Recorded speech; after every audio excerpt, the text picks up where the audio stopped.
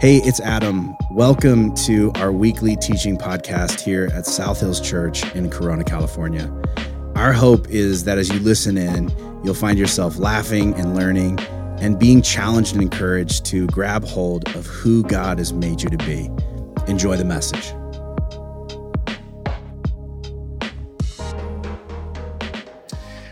So today we're going to talk about this phrase, only God can judge you. Only God can judge you. And I got to be honest, I love this one because I do not like the feeling of being judged. If you do, that's weird. I wonder, though, if you have had an experience of feeling judged, right? If you have had that sinking feeling that someone has already made a decision about who they think you are or what they think you think or what they think you're like, and they haven't really they don't know you, right? They don't have all the information. They don't even know the whole situation, but you feel like they've already fully made a decision. Anybody been there before? It is sickening. We hate it. It's the worst. And yet, like, we've all had this experience. And I think for a lot of people, one of the reasons why this phrase is so interesting to me is that I think when you ask a lot of people, maybe who aren't involved in a church, of just like what they think of when they think of Christians, sometimes this is what they think of, right? If you were to do like a word association game with people that you work with or your kids play sports with, and you're like, what do you don't go to church? What do you think of when you think of Christian? A lot of them are probably going to be like, judgy. And some of you are just like, ooh, I was going to say that, but I didn't know if you were going to say that. And I got to be honest, Christians are judgy. You know why? Because everybody's judgy. It's part of the human condition. In fact, I would say that this tendency to want to judge things and people around us is not a Christian issue. It's a human issue. It's just the way in which we are. We do it impulsively and oftentimes unintentionally. My wife Gretchen and I, a little while back, we had some friends over, and our boys were in their room and they were like hanging out and playing, and Tegan was at a friend's house. And we're having like a nice grown-up conversation, which doesn't always happen very often in my house. And it was so good. And then Tegan gets home, and she's a teenager now. And when she gets home, she just sort of takes over the whole house. And in case I always approve stuff with my kids. I did not show her this picture ahead of time.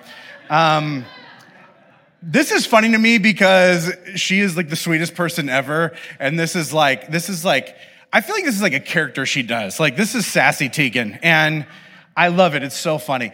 And so she comes home, and she just walks right in like she owns the place, sits down at the kitchen table where we're all having a conversation, and just like kind of eyeballs everyone, and we're just kind of looking at her like on pause because we're kind of waiting for her to go to her room so we can finish our conversation. She's like, all right, guys, what's going on? Okay? What are we talking about? I got opinions, right? And I kind of laugh, and Gretchen kind of looks at her like, time to skedaddle or whatever. And she's like, what? I do. Like, for example, and she looks at her mom and she's like, that shirt is not helping you, okay? And I could tell she was joking. Gretchen did not appreciate the joke at the time. And she was just like, this is not about you. No one even invited you to be a part of this right now. You go to your room, right? And so Tegan gets up and goes to her room, and then Gretchen gets up and goes to her room and changes, because no one can push your insecurity buttons like your kids. You know what I'm saying? Like, just that they know where that little thing is. And even with a light joke, you're just like, how dare you? You know nothing. And you're like, she might have a point. I don't know. I'm feeling weird now, right? And I bring this up because I feel like we are all like this. I think all of us are sort of, this is our natural human condition. We're all sort of walking around with our antennas up, our ears open, our eyes open, and almost as if to say inside of our minds, our hearts, like, what's going on? Like, what are we all talking about, right? I got opinions, right? And they need to be expressed, and I want to share them, and I want to get them out there, right? We have this need to sort of insert ourselves in situations, whether those situations have anything to do with us initially or not. And we have tons of opinions. All of us do, right? We have opinions about things. We definitely have opinions about people. We have opinions about each other.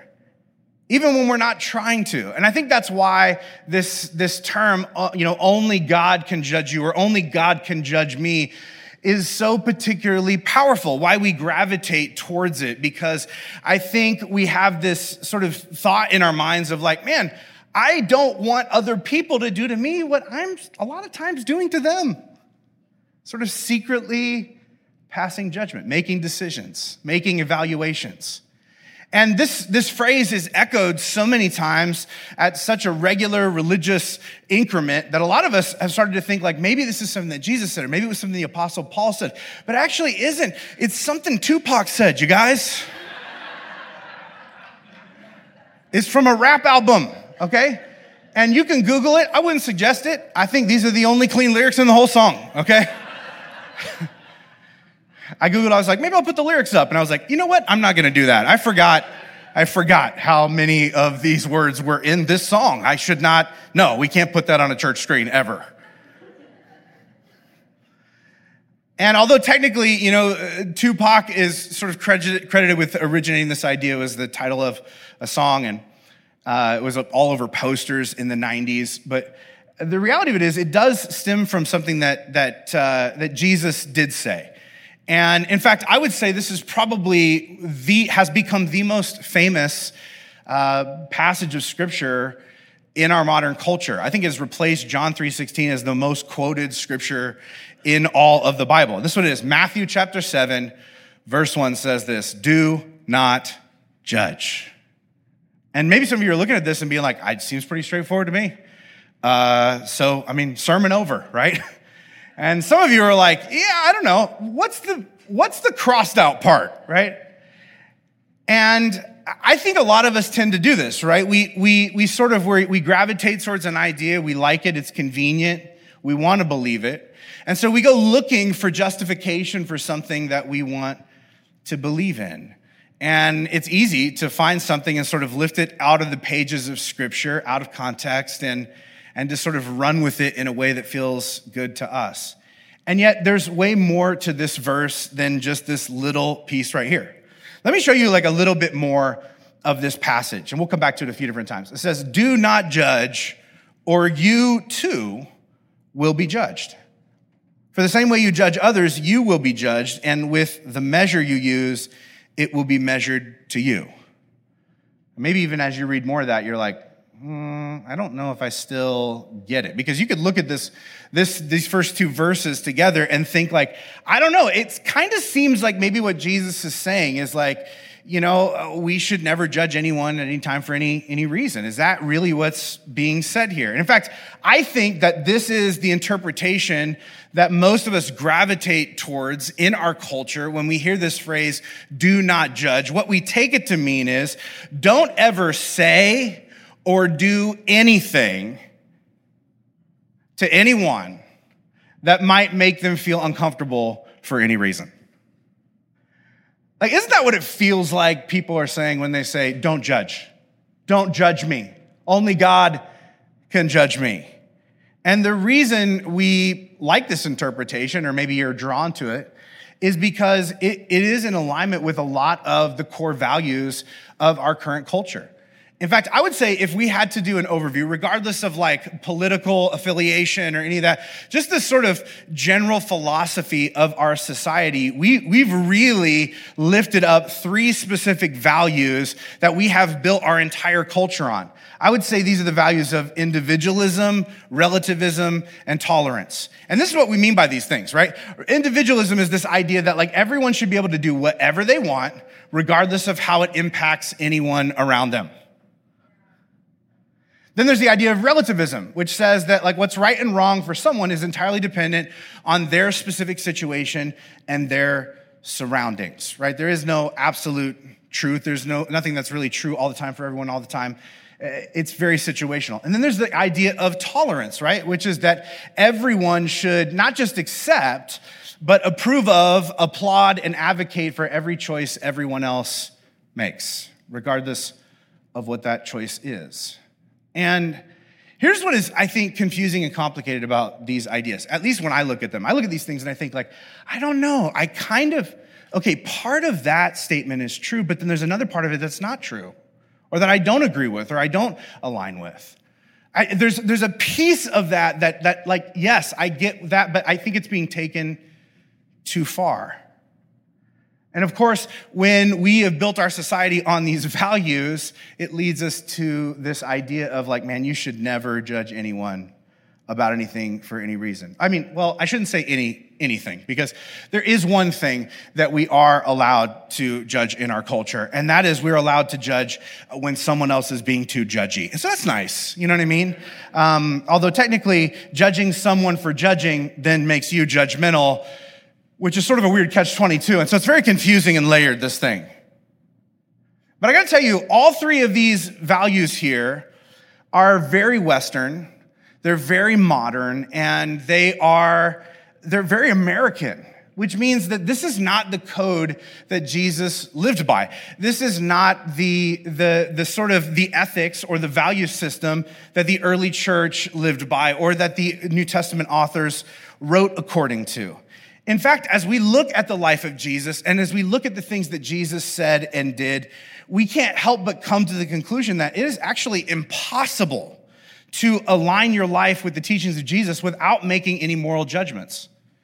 We, at some point, have to actually say like that, no, and this, yes. Now, where we draw those lines gets complicated, and how we draw those lines gets complicated.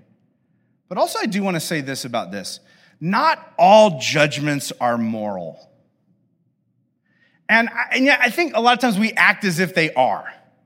We act as if that everything has like a moral imperative. Maybe this is just me, but like when I feel strongly about something and then someone is just like, well, that's just your opinion, right? When somebody does that to you, do you have this thing inside of you that rises up and indignantly wants to insist like, oh, my opinion? No, that's not my opinion. That's God's opinion. So just so you know, you're messing with God. Maybe they respond with something like, really? God's opinion is that it is disgusting to dip French fries in ranch. I don't know. It just doesn't feel like something God, maybe I'm wrong, but maybe it just doesn't feel like something God is. Also, who is your God? Because that sounds like my idea of heaven. All right. How hard are these fries, right? Where's the ranch from? All right. Is it like store-bought Hidden Valley, or is it like, you know what I mean? The good stuff. You know what I mean? What were we talking about? I got excited there for a second. What's happening after this? Here's the truth, right? Not all judgments are identical or even equal. In fact, there are many different types of judgments. And a lot of times when we say don't judge, we lump every imaginable type of judgment call into one category, and they don't fit, right? Because there are preferences, which we have. We like one thing and not another thing. There are gut feelings that we can get. Some might call it intuition. There are convictions, which is where like, man, I feel like I need to draw a line here in my life because of something that I personally struggle with that you may not struggle with. And I need to do this in order to keep myself in line and keep myself healthy. And then there are identity summaries, right? Which is where you may take one or two things about a person and sort of define that whole person by this like one encounter or something that they said or a meme that got shared or a story that someone told that you don't even know if it's true. And at this point, maybe you're looking at all this and wondering like, okay, so don't judge, or we are judging now. We're judging, or like kind of, or sometimes, or like, what are we supposed to do? And these are good questions. And in fact, whenever we're trying to figure out like what God is saying to us about something in Scripture, it really helps to ask a couple questions. And the first question I would say is like, what is the context? So when Jesus says these things, what does he say right before and right after? Who is he talking to? Like, what do these words mean in that cultural context? And the second question I think is really important to ask is, like, you know, is there anywhere else that God talks about this same subject? And so maybe we can get a bigger picture view as opposed to just one quote in one place. Are there multiple quotes in other different places? And when we're talking about this particular idea of what it means to judge something or judge someone, Jesus does talk about it in other places in different ways. There's one time where Jesus gets confronted by a handful of religious people, and they call him out for something that he does they don't think he should be doing, and they condemn him for it. And this is his response to them. This is like his sassy retort, if you will. John chapter 7, verse 24. As they judge him, he says in return, "Look beneath the surface so you can judge correctly." That's interesting, right? I mean, you would think that if Jesus' policy was do not judge anyone ever for any reason, under any condition, that he would have just said that. Like when he was receiving the judgment from them, that he would have just been like, hey, don't judge. You're being judgy, okay? Stop judging. Or maybe his policy is like, I mean, you can judge, but you can't judge me. I'm God! And he zaps them and they die. You know what I mean?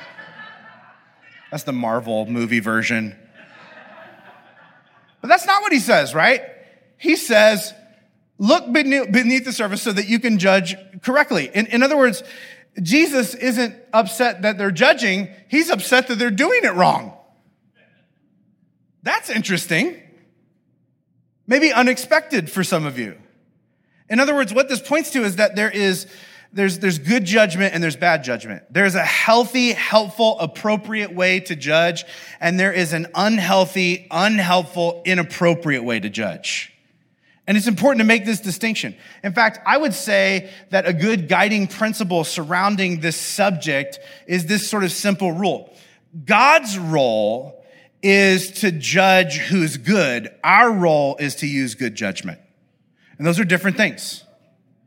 And in fact, this means that at times we are called to confront, but never to condemn. In fact, there are moments in which Jesus encourages us, insists that we judge certain things. But there are two things that he does not include on the list of our job to judge. One of them is someone else's identity, and the other is where someone else will spend eternity. These are the two judgments God reserves for himself. Only he gets to tell people who they are. And only he gets to tell them where they're going. And if we sit in that seat on his behalf, this is where we begin to cross lines we were never meant to cross. Now, maybe just thinking about this, like utilizing good judgment, you're just like, okay, well, what does that mean? So like, if I'm actually being implored to judge correctly, what does judging correctly look like? And like, what does it mean to confront someone well? What does a good, healthy Christian confrontation actually look like? Because some of us are just like, I've never seen anything but like a train wreck of a confrontation, right? I've seen bullying. I know what that looks like. I've definitely seen condemnation. I don't know that I've seen a healthy confrontation. So I want to give you an example of what this can and probably should look like from the book of Galatians. This is a letter that was written by the Apostle Paul. And he writes about this really intense confrontation between him, and he's one of the premier evangelist missionaries of the day. And then he has this confrontation with Peter, who's like the head of the church. He's one of the original disciples. And he tells a story about this time where they sort of got into it. And this is what happens.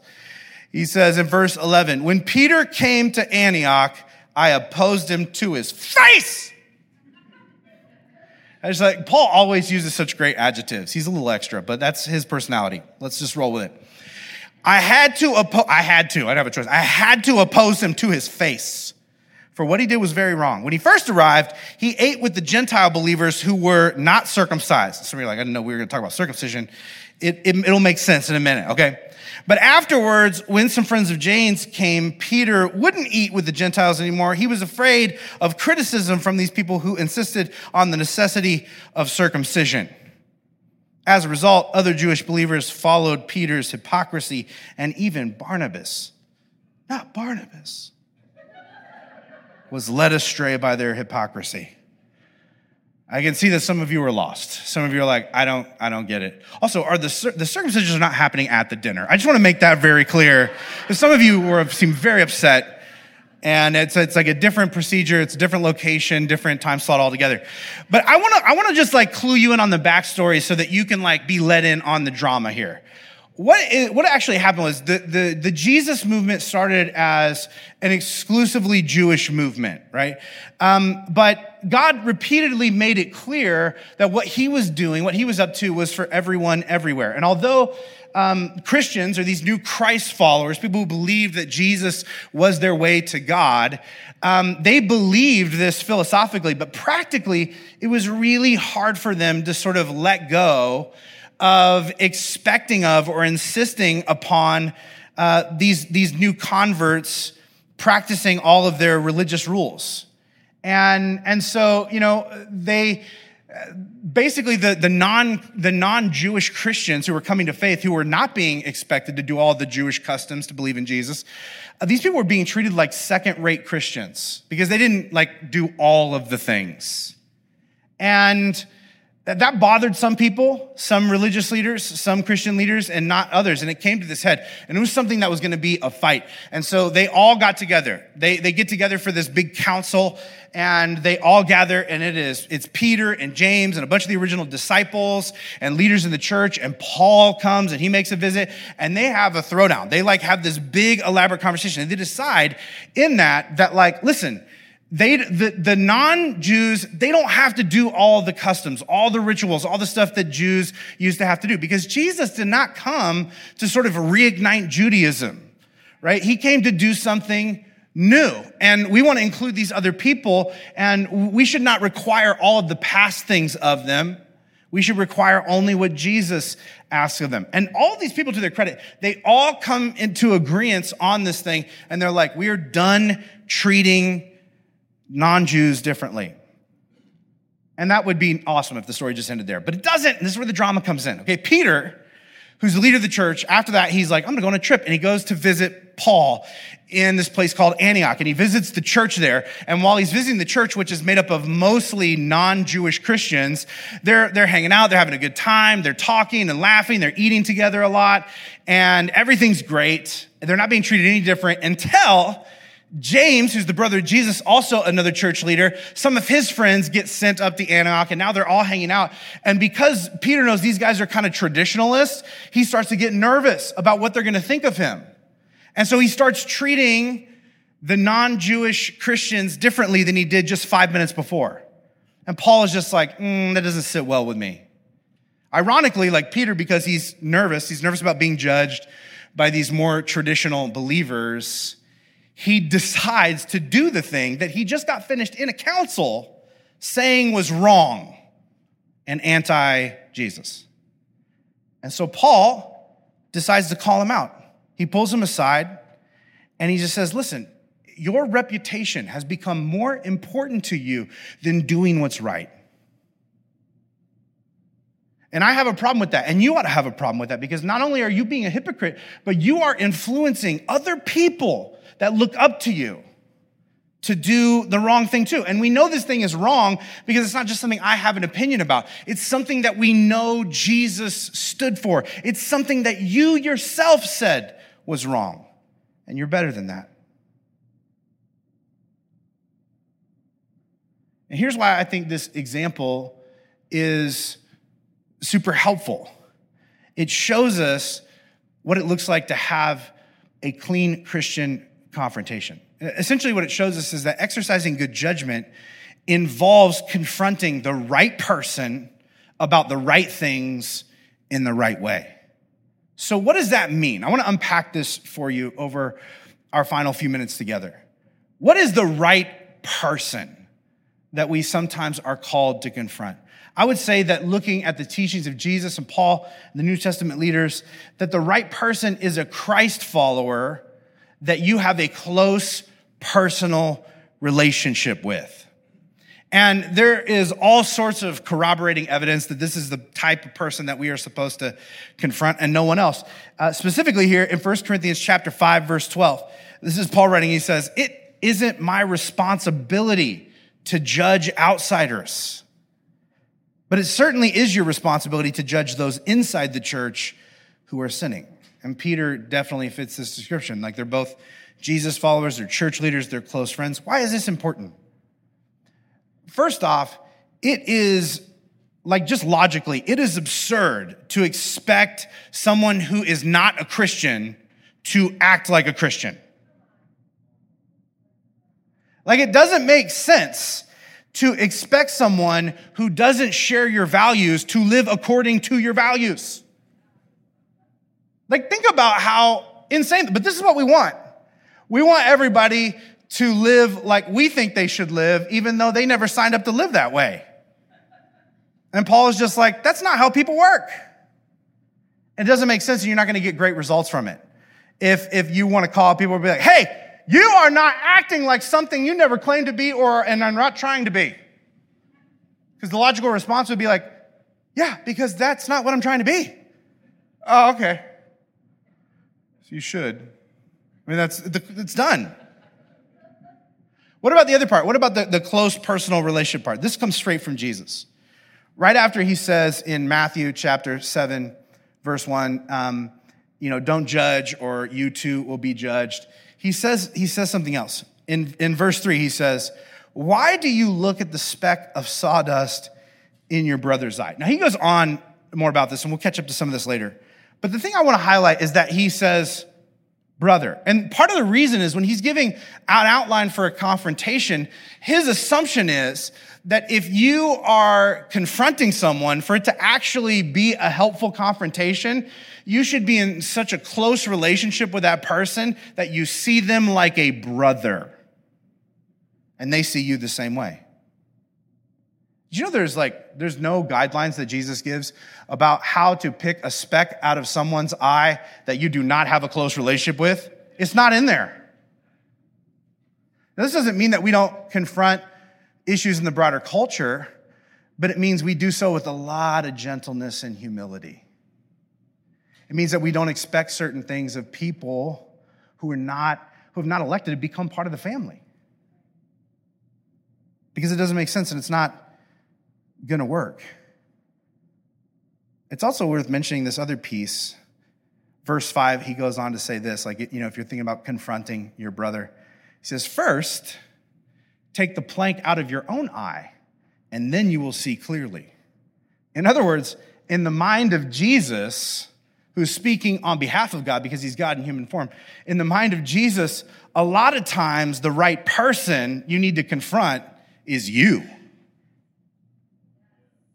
And in fact, it always ought to start with you. And sometimes what will end up happening is after you finish confronting yourself, you will see the situation clearly and realize that the biggest issue that existed was the one in your own heart and mind, not with their actions and attitudes.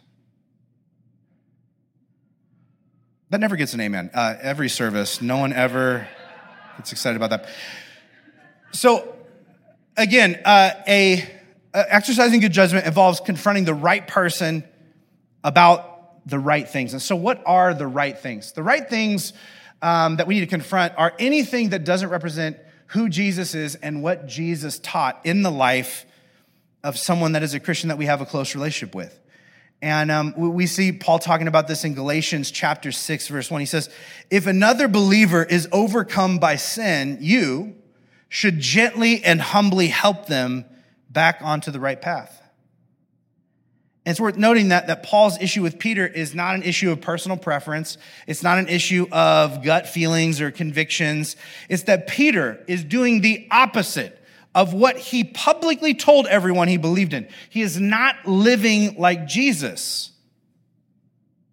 He'd allowed something to become more important than that relationship. And I got to tell you, in terms of examining yourself and maybe confronting yourself and what that plank could be in your own life, if the thing you can't wait to call someone out on is something like Jesus didn't really talk that much about, tread lightly, because it might be more your issue than theirs or God's.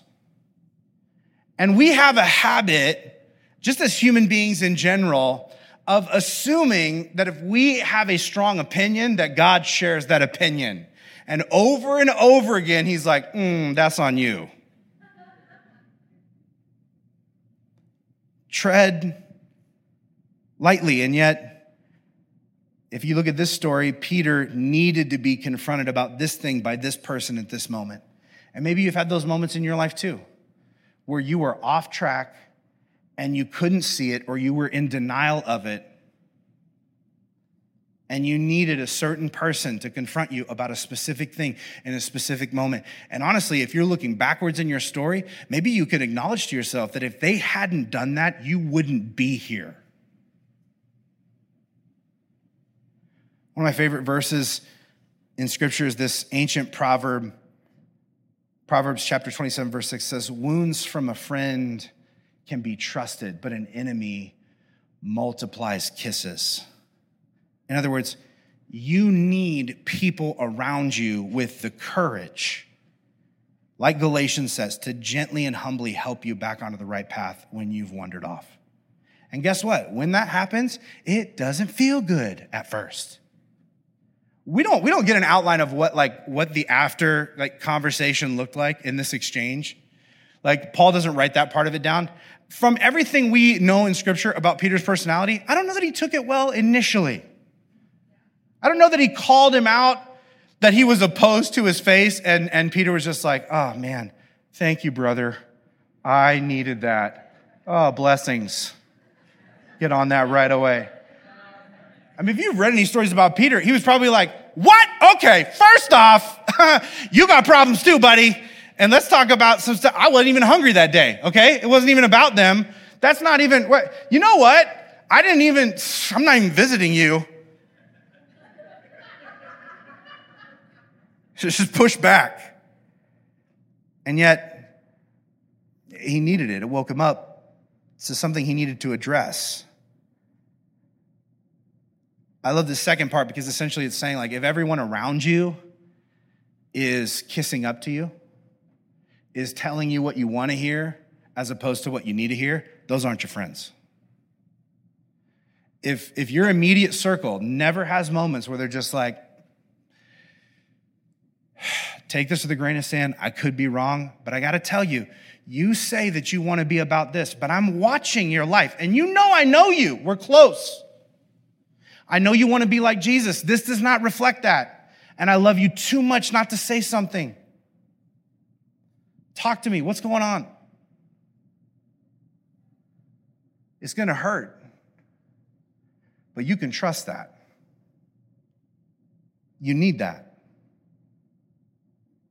In Proverbs 9, verses 8 and 9, it says, don't bother correcting mockers. Like people who always have like a defensive, sarcastic comeback of why it's never their fault. Because they're only going to hate you. Like, don't fill their name in your Bible if you have a specific person you think of, right? Just hold that in there. But correct the wise, and it's a different story. They'll love you. Instruct the wise, and they will be wiser. Teach the righteous, and they will learn even more. In other words, one of the marks of a healthy, growing, mature person is that they are confrontable. Is that a good descriptor of you? Are you confrontable? Like, if people had to list off like the traits that are admirable about you, would they say, one thing I really respect about them, when you bring something to them and are like, "Hey, I need to tell you this. I need to address something with you," that they're just like, "Okay, I want to hear you out. I'm gonna believe that you may see some things about me I don't see about me." Or do you immediately get defensive, fight back, and shut them down? So, again, exercising good judgment involves confronting the right person about the right things in the right way. And so what is the right way? The right way is to go straight to them and to confront them clearly, face to face, with humility and gentleness. Right? You notice that part where Paul is just like, "I opposed him to his face." Now, it's funny the way he says it, but what he's cluing us into is what he's saying is like, I did not go around behind their back and talk to everyone else but them. I did not try and onboard a bunch of people to my side and then bring a mob to come in and push them around so I could get my way. No. I went to him and I confronted him face to face. This is Jesus 101. Matthew chapter 18, verse 15, Jesus says this, if another believer sins against you, go privately and point out the offense. He goes on to say that if the other person listens, which they might not always, you have won them back. And why does he draw our attention to that little second part there? Because the goal of good judgment is restoration, not condemnation. And this is why we have to check our heart when we do want to confront someone about something going on in their life. Because you have to ask yourself, do I really want to see them restored to relationship with me, other people, God himself? Or do I just want to condemn them?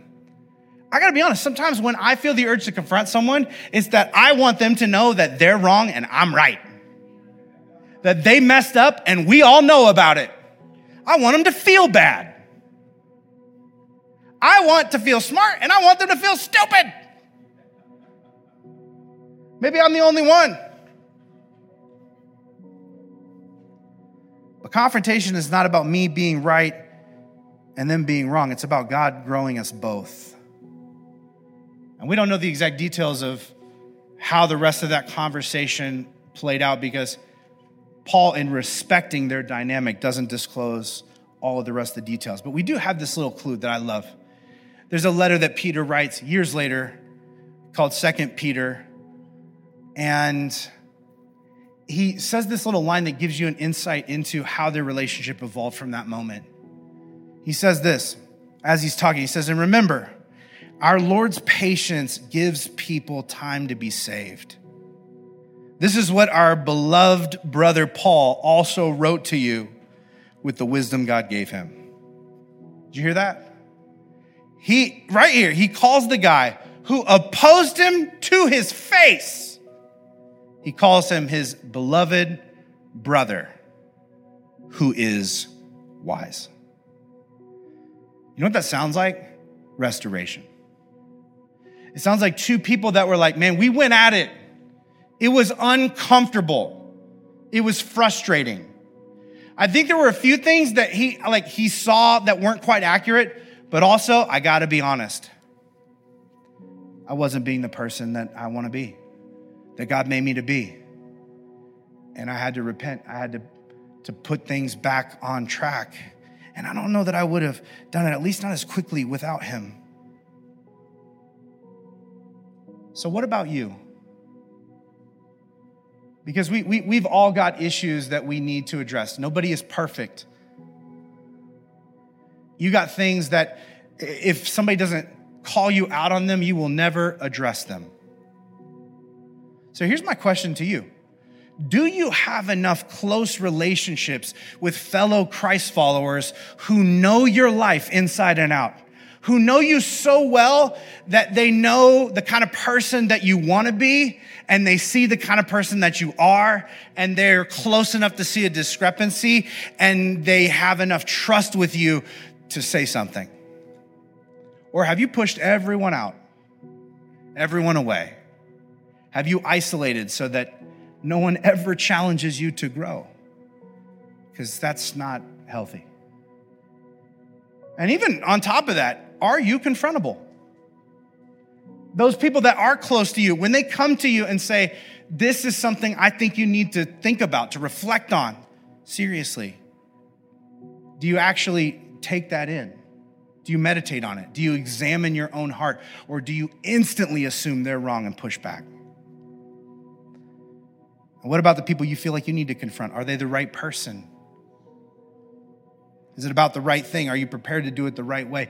Like, are you comfortable with them judging you the way that you are about to judge them?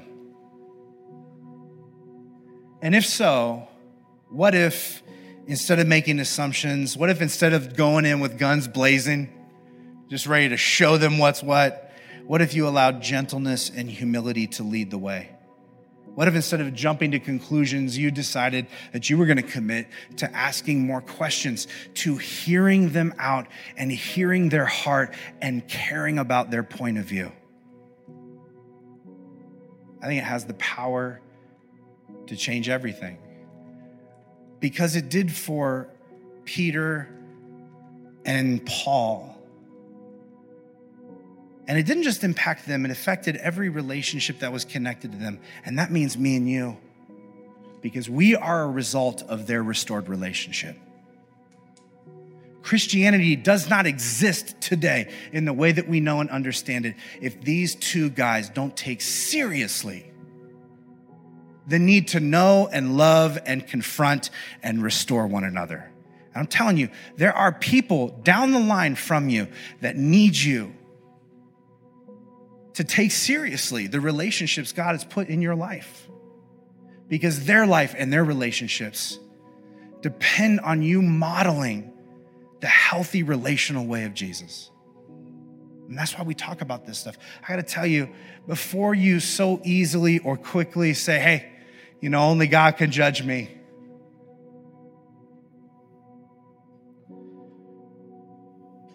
I think it's a way bigger, more complicated issue. Would you bow your heads? I want to pray for you this morning. God, I thank you for your grace and your truth in our lives. God, we are nothing without you. And God, I'm grateful that you approach us in a way that is humble and gentle, even though you don't have to, but it is your very nature. And God, I pray that you would help us to have healthy relationships and postures towards one another, that we would be people who are confrontable, that we would be people who live in community alongside one another, and we are people who aren't afraid to speak up and press each other to live and love like Jesus. God, make it so in our lives. In Jesus' name we pray. Everybody said.